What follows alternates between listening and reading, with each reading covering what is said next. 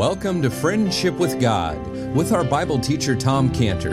Today's message and previous messages can be listened to or downloaded for free at friendshipwithgod.org, friendshipwithgod.org. You can also obtain free resources from Tom Cantor and view our online bookstore at friendshipwithgod.org or call us at 800-247-3051, 800-247-3051.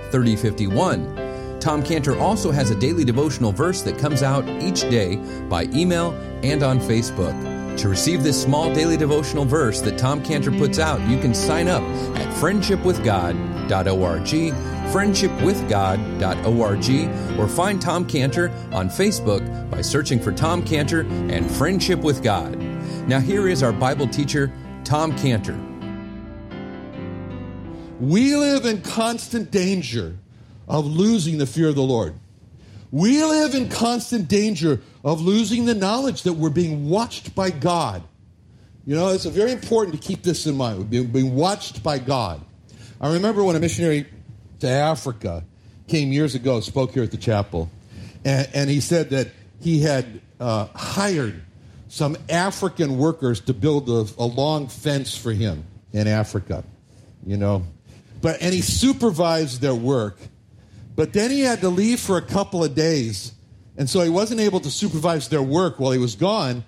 And when he returned, what do you think? He found that, you know, there was very little progress made on the fence. So, you know, as long as he's watching them, then the fence the African workers are working hard, they're making the fence go along. But when we stop watching them, then they stop working. And he told them, look, you need to work hard when I'm not here. And they all agreed, oh, yes, sir, yes, sir. And so then again, he leaves for a couple days, and the same thing happened. They slacked off because they weren't being watched. So the missionary was really frustrated over this, and he had to leave again, and he wanted them to feel as though they were being watched, so he had an idea. And the missionary was blind in one eye, and he had a glass eye. So he gathered all his African workers around him, building the fence, and he told them that, look, I'm going to leave again for a couple of days, and I want you to know that I'm going to be watching you while I'm gone. And then he walked over to a fence post that was there, and he took out his glass eye. And he put it on the top of the fence post. And he told them, my eye is going to be watching you while I'm gone. And you know what? Those African workers worked hard. They didn't slack off because they thought they were watching them, you know. Well, you know what? We need to feel like those African workers. We can't see the Lord, but we need to feel that his eye is watching us. That's what the fear of the Lord is. That's what the fear of the Lord means. It means to feel, the fear of the Lord means to feel as though we're being watched by God. Okay, now, in our last study, we saw how Joseph was cast into this deep, steep-walled, mire-filled, totally dark pit, the cistern. And we talked about how Joseph screamed for help. We learned that later on in Genesis. And no one came to help. And now we want to consider just a little bit more of this, of Joseph's terror. And what was going on inside of Joseph in the pit. I mean, if you were Joseph, I mean, what would you think? If you were Joseph, what would you think when you realized I've been thrown into a pit to die of starvation, to die of thirst, and there's no chance that any of my brothers are going to change their mind and pull me out of this? I mean, what a shock for a young, ambitious, happy young man, you know, who had faced some troubles in his life, but nothing prepared him for this. So what's he to think now? I mean, and after the initial shock, okay, there's the initial shock, there's the terror, there's the cries for help, and now he's resolved to understand, I'm going to die in this pit. So, you know, it's interesting. We can think about what Joseph might have been thinking about in that state. And we can think of him maybe thinking about his grandfather Isaac, and Isaac telling him that, you know, I want to tell you, you know, what it was like for me to lose Jacob, who left, though I'd never see him again.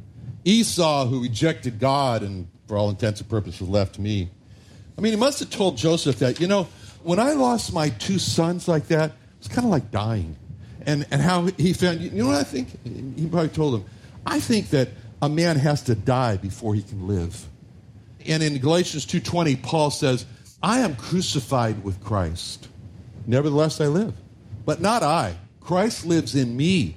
The life which I now live in the flesh, I live by the faith of the Son of God, who loved me and gave himself for me.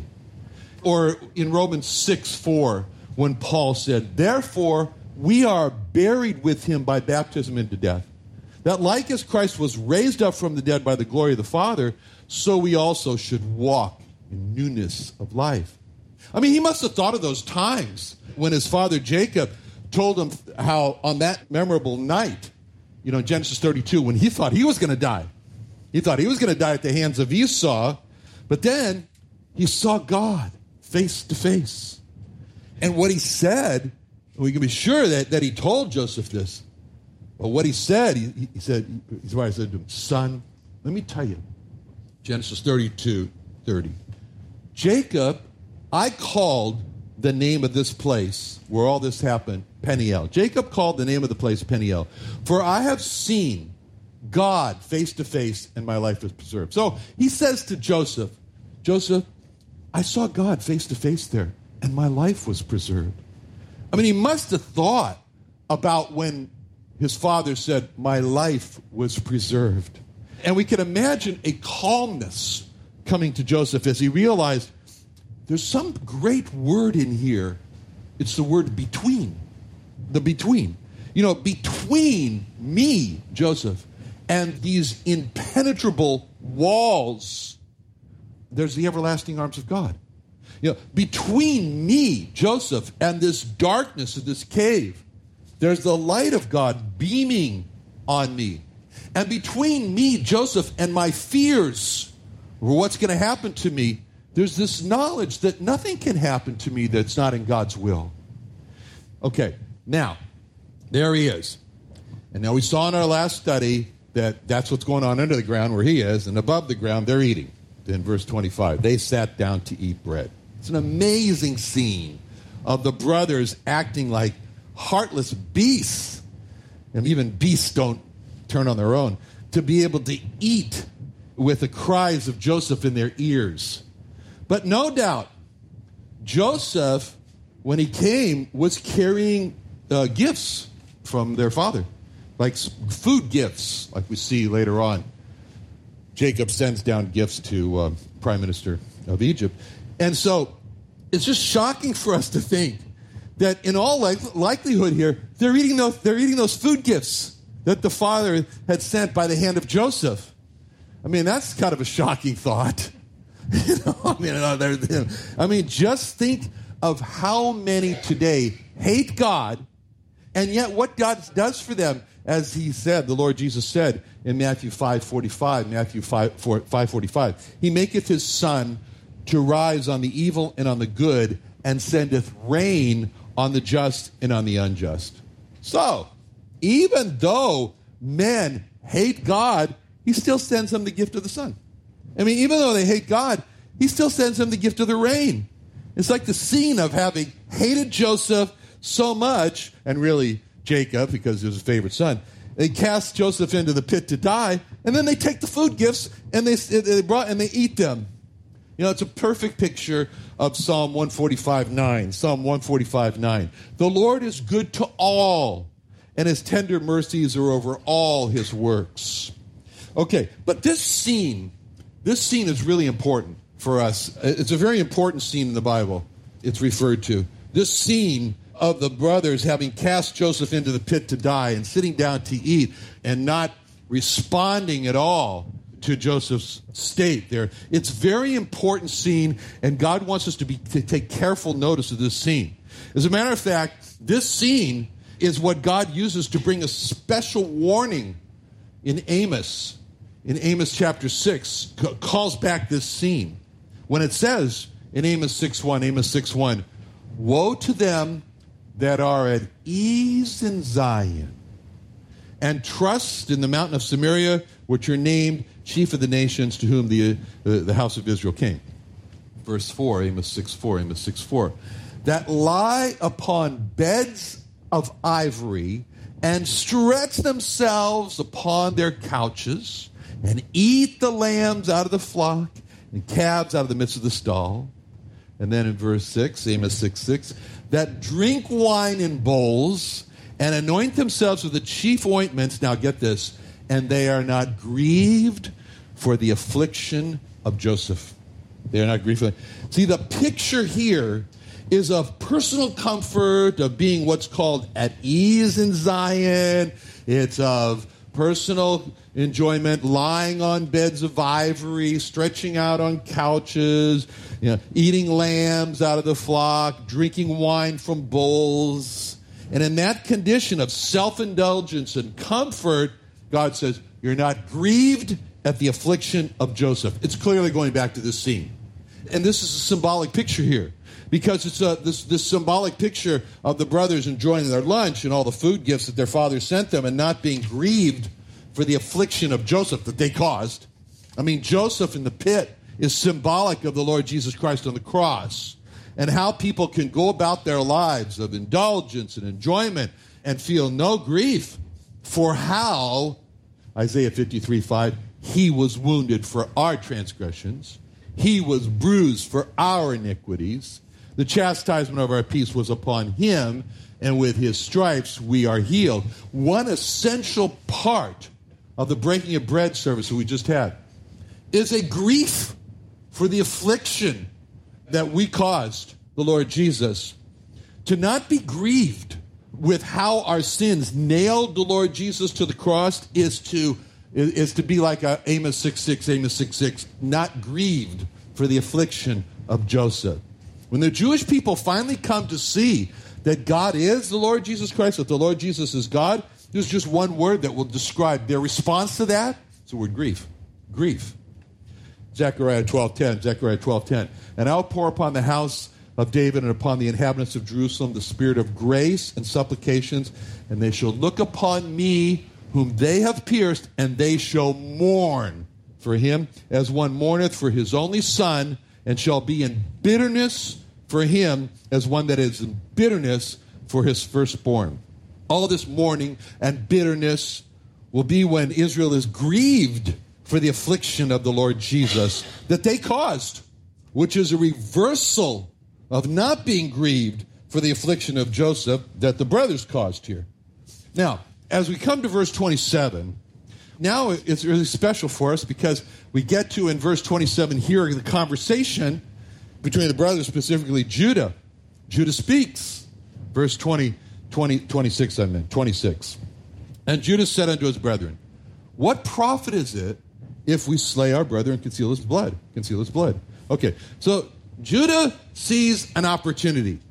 He says, we already took the opportunity here to get rid of Joseph, but I see 3 more opportunities here.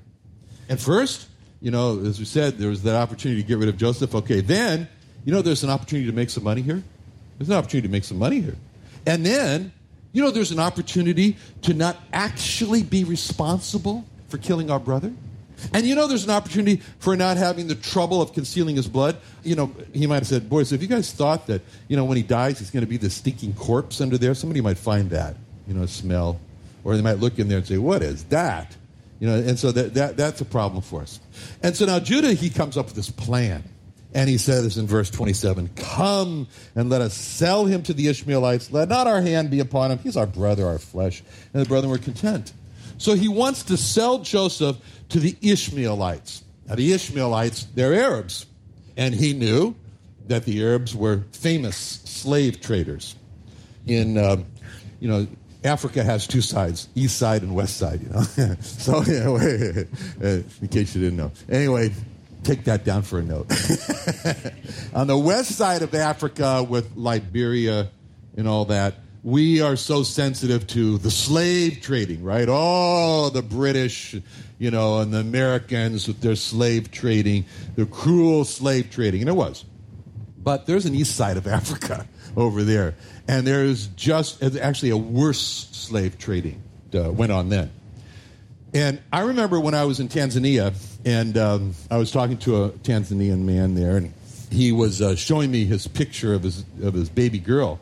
And I said, oh, that's really cute. That's nice. What's her name? And he said the name in Swahili.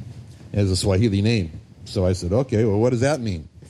And he said, well, in Swahili, that was the cry. That was a famous cry here in Swahili, that quick, run for the jungle.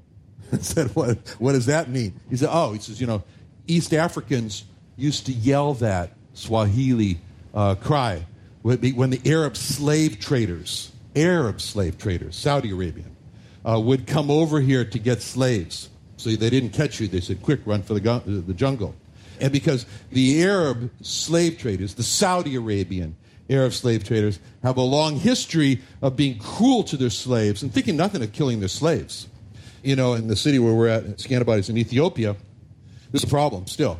And so there are signs that the Ethiopian government has put up all over warning women, do not accept the offers from Saudi Arabians to go to Saudi Arabia for work. They make all kind of offers, you make all this money and so forth like that.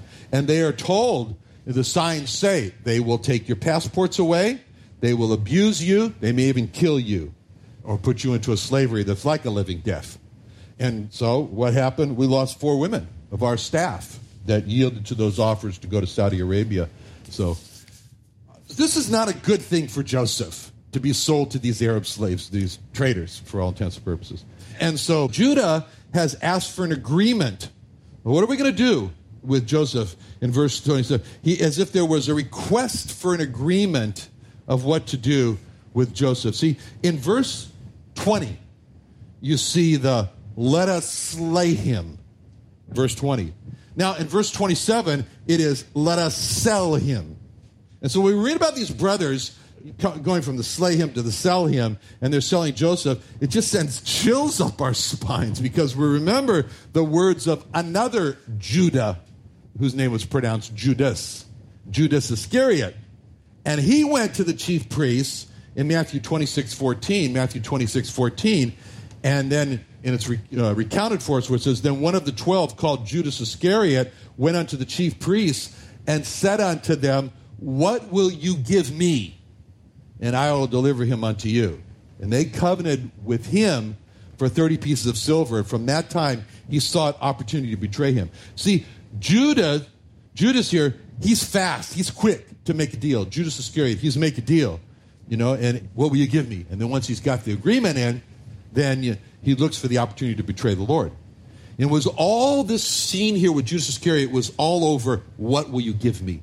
And it's important that all along the way in this journey that they were taking to sell Joseph, that at any time, any of them could have decided, I'm not in, this is not right, abort this plan, this is sinful, I want to repent of this. But it's interesting because as they moved along this path here, they were continually making decisions to go full steam ahead with the selling and the cover-up scheme. It's just like it says in Proverbs 28:13. He that covereth his sins shall not prosper, but whoso confesseth and forsaketh them shall have mercy. That's Proverbs 28:13. So what were the brothers really interested in when they agreed to sell Joseph? Well, their interest really never changed. I mean, if they killed Joseph, then that would mean that Joseph could never rule over them, that they would never have to bow down to Joseph, as Joseph's dreams had indicated. And if they sold Joseph to a caravan that was going to take him down as a slave to Egypt, then that also mean that Joseph would never rule over them. They'd never have to bow down to Joseph like those dreams said. But what they didn't realize was that by sending Joseph into Egypt, they were propelling Joseph to be their Lord. In the interest of the chief priests in the Lord's day was to see him die in crucifixion, because they were thinking, well, if he dies, then he could never be our Lord, because they heard him say in John 12:31, now is the judgment of this world, now shall the prince of this world be cast out, and I, if I be lifted up, will draw all men unto me. And that's the word drag. If I be lifted up, I'll drag all the unwilling men to me. This he said, signifying what death he should die. See, when he said, if I am lifted up from the earth to die, then I'm going to drag all men to me. And then he said, and they remember when he said in John 5:22, for the Father judgeth no man, but hath committed all judgment unto the Son. And they heard him say John 5:27. And the Father had given him authority to execute judgment also because he is the Son of Man. So the chief priests figured that if he died, he couldn't be their judge. And by seeing that he died, what happened? They only propelled his exaltation.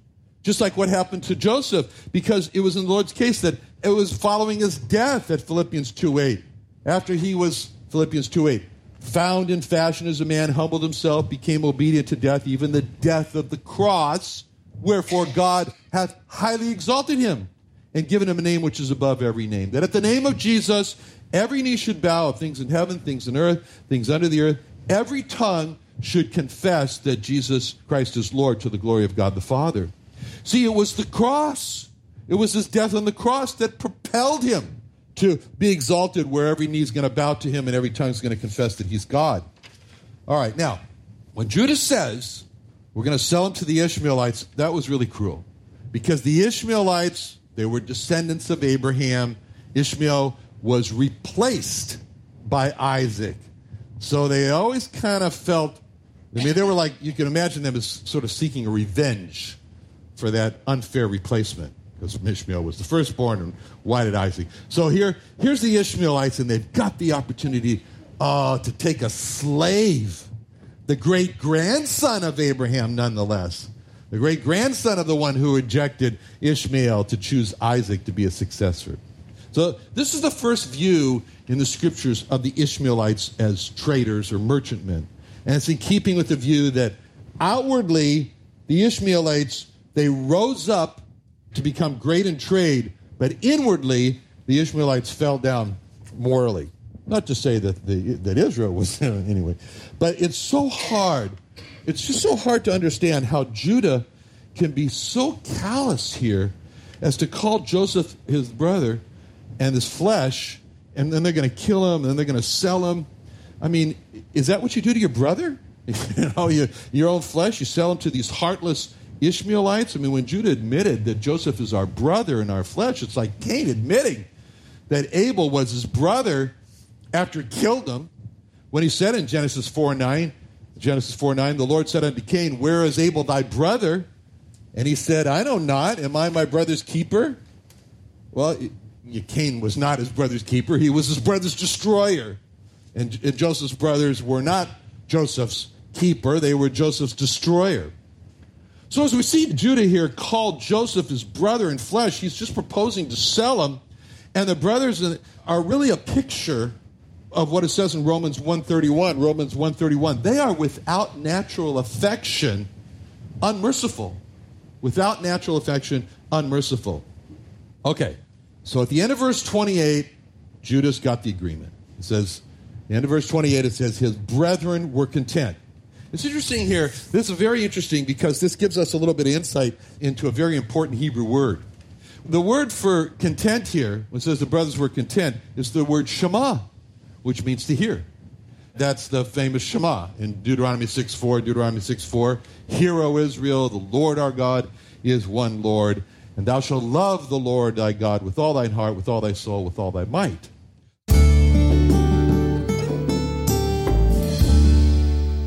Another wonderful day studying the Bible with our Bible teacher, Tom Cantor, here on Friendship with God. Don't forget that today's message and previous messages can be listened and downloaded for free at friendshipwithgod.org, friendshipwithgod.org. You can also go online to find free resources from Tom Cantor and our online bookstore at friendshipwithgod.org. You can also find Tom Cantor on Facebook, and you can also go to friendshipwithgod.org to sign up for his daily devotional verse. Now, Tom Cantor is also the founder of Israel Restoration Ministries. You can visit that website at israelrestoration.org. Or you can write Tom Cantor at P.O. Box 711-330, P.O. Box 711-330, Santee, California. That's Santee, Santee, California, 92071. Or you can email Tom Cantor at friendshipwithgod.org. Tom Cantor at friendshipwithgod.org. Or for more information about Tom Cantor and Friendship with God and Israel Restoration Ministries, call us at 800-247-5600. 3051. Tom Cantor, founder of Israel Restoration Ministries and our Bible teacher on the Friendship with God radio program, has created the Friendship with God Study and Reference Bible. It's a King James Study and Reference Bible with over 2,200 total pages, 13.5-point large font, and has over 600 pages of Bible helps and resources. It has Hebrew root notations in the Old Testament and over 30,000 Bible column and inline scripture references. It also includes daily bread reading notations, a tour of the Bible's scripture journey, 12 custom-made full-color maps, and a full-color 9-page History of Israel timeline map. Not to mention incredible concordance and the most popular Bible scripture references section, Bible reference help section, and hundreds of other personalized pages from Tom Cantor to grow your friendship with God. It's printed on Finland thin paper printing technology and covered in a black lambskin leather cover with gold lettering. To order your Friendship with God Study and Reference Bible, go to our homepage on friendshipwithgod.org. friendshipwithgod.org.